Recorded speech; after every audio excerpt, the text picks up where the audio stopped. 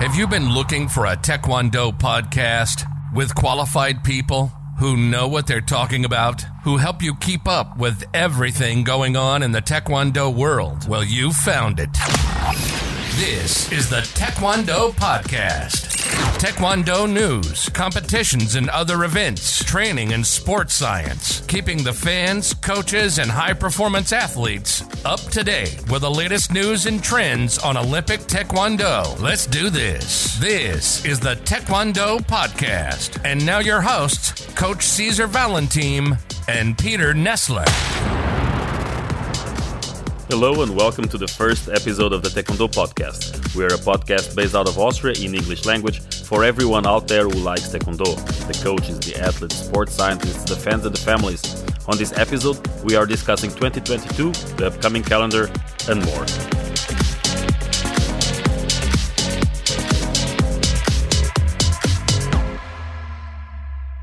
Welcome to our first official episode. I'm Coach Cesar Valentim and with me is Coach Peter Nessler. Hello Peter, how are you? This is the first episode we are talking about the upcoming events. Most recent news. What do you think 22 is going to be like? Well, the first version, let me say it like this, of the calendar from WT and also the Continental Federations is out. It is surprisingly full, in my opinion. Let's see how many events will stay like that. We saw that they already had to move the event date for the World Championship to later in the year. Also, not China anymore. Some other country. We will see. Kyorugi is clearly picking up. Lots of events. I'm a little skeptical about some countries putting their events without considering the COVID season. So you could watch that COVID has two peaks in the year, which is one after the winter time or during winter time, and the second one in the early autumn. And I'm not really sure if all the dates are set really, really carefully. So there's still not many events going on in summertime where for COVID, it's the best time of the year, but we will see how it develops. And I'm open for all the events. Well, the calendar this year is very interesting because we see PA2, especially since the Pan American Taekwondo Union has, for the first time, someone from Latin America as the president. Juan Manuel Lopez is the new president of the PA2. He was the president of Mexico before, and he introduced a big calendar, a lot of changes, new chairmans, a lot of committees, big changes over there on the other side of the pond.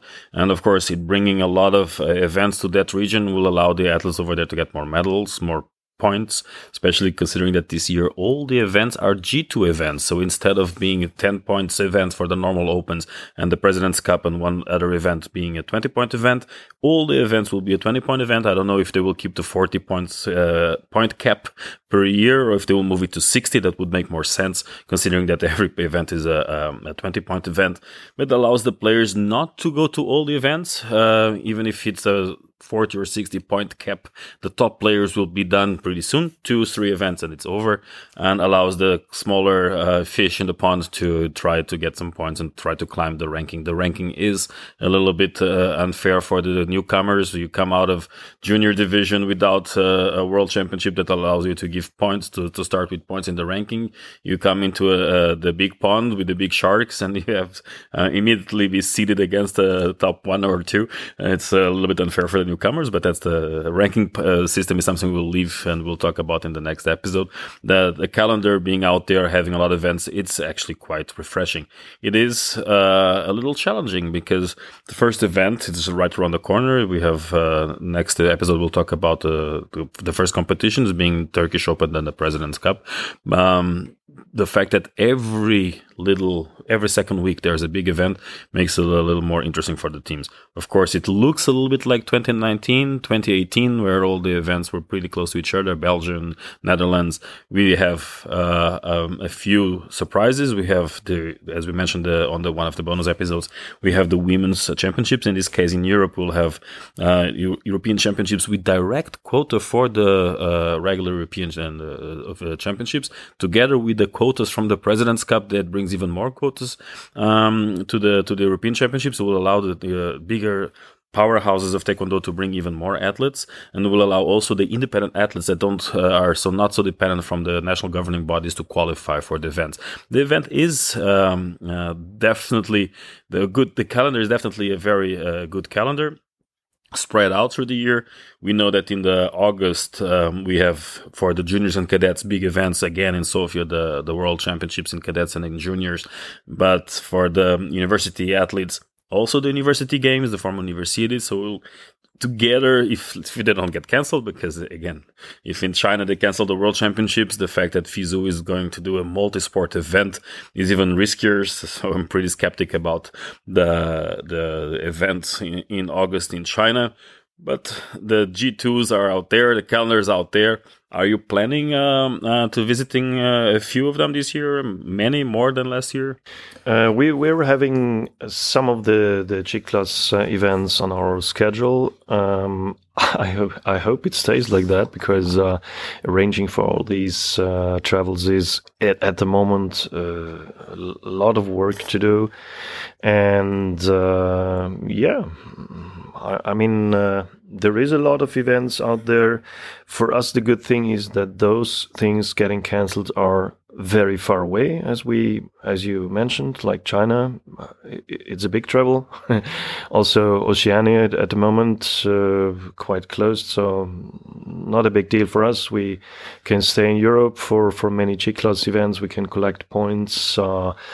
I've heard that the 60 points is already decided. So let's start collecting the points. Yeah.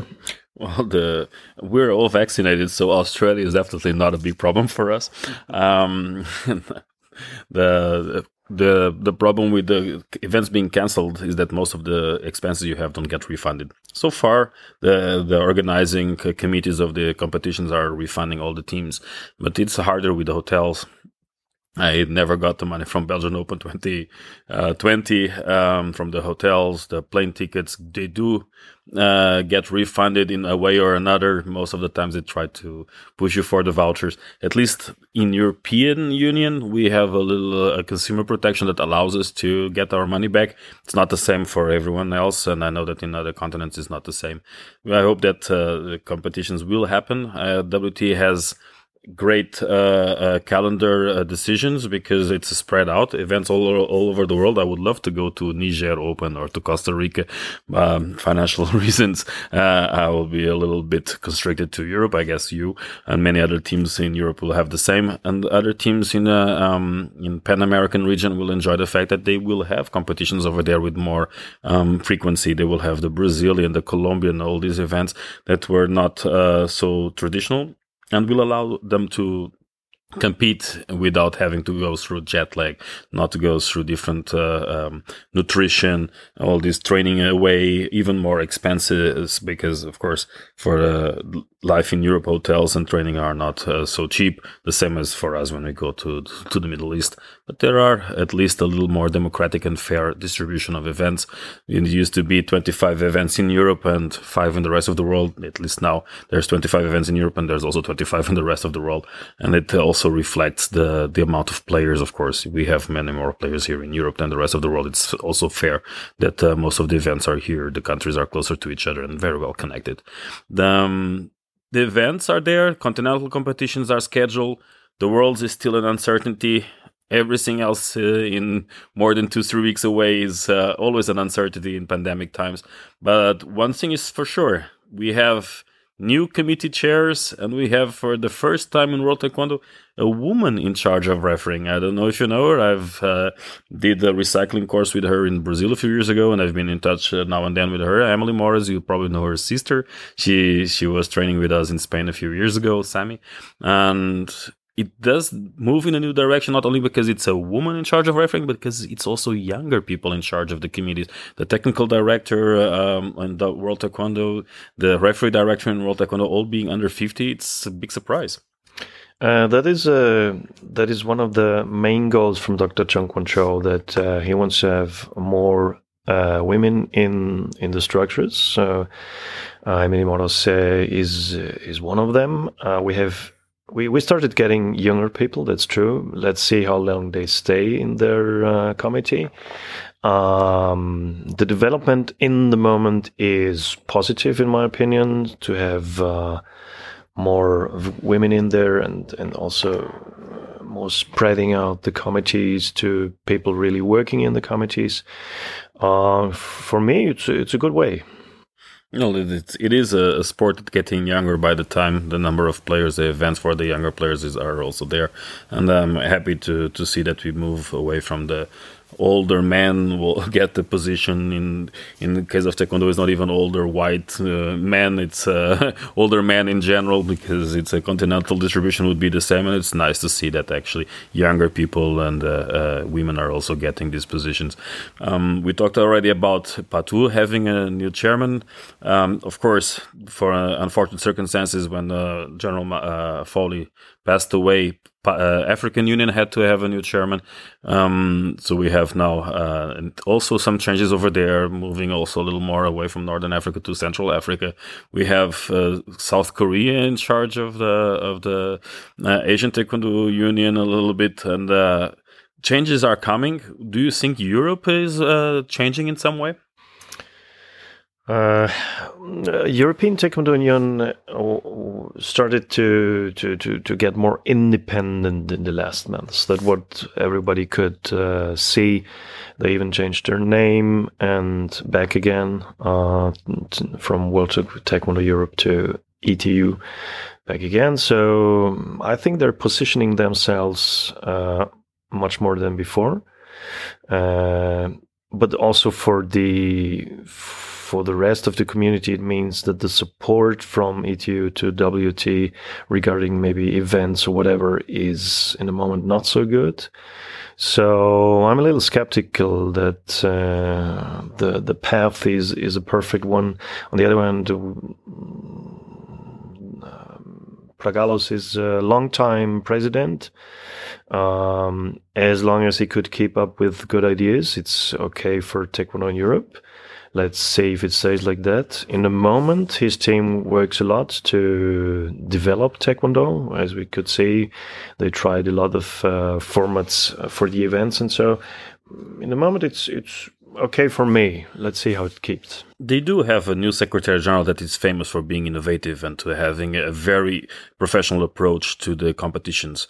I think the President's Cup is actually an idea from him, and most of these big events, the quotas, come from Barbarino. I think Barbarino is definitely one of the most audacious in terms of also innovative leaders in sports worldwide. We're lucky to have him in Taekwondo.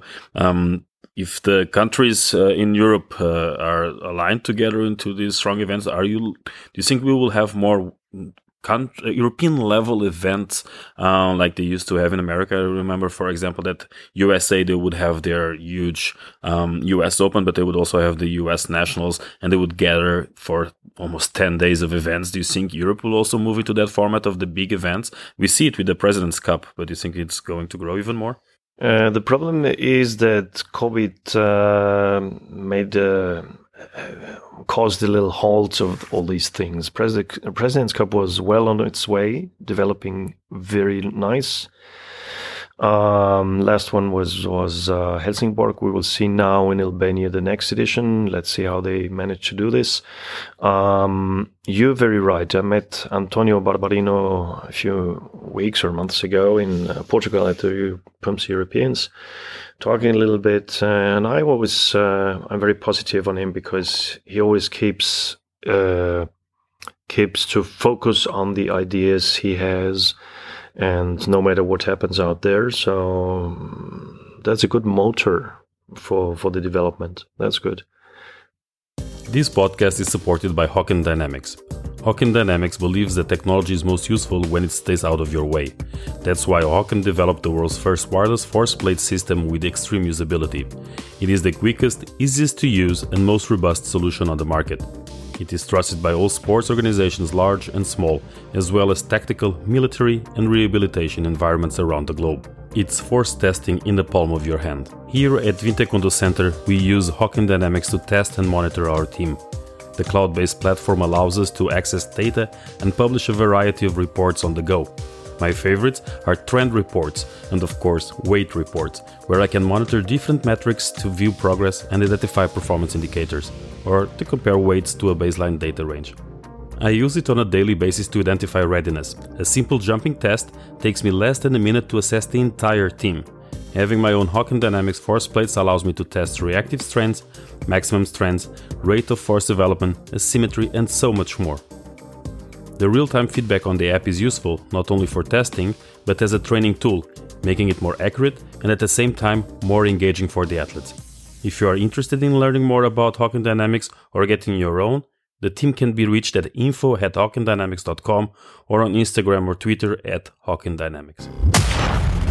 You're listening to the Taekwondo Podcast. Now back to your hosts, Coach Cesar Valentim and Peter Nessler.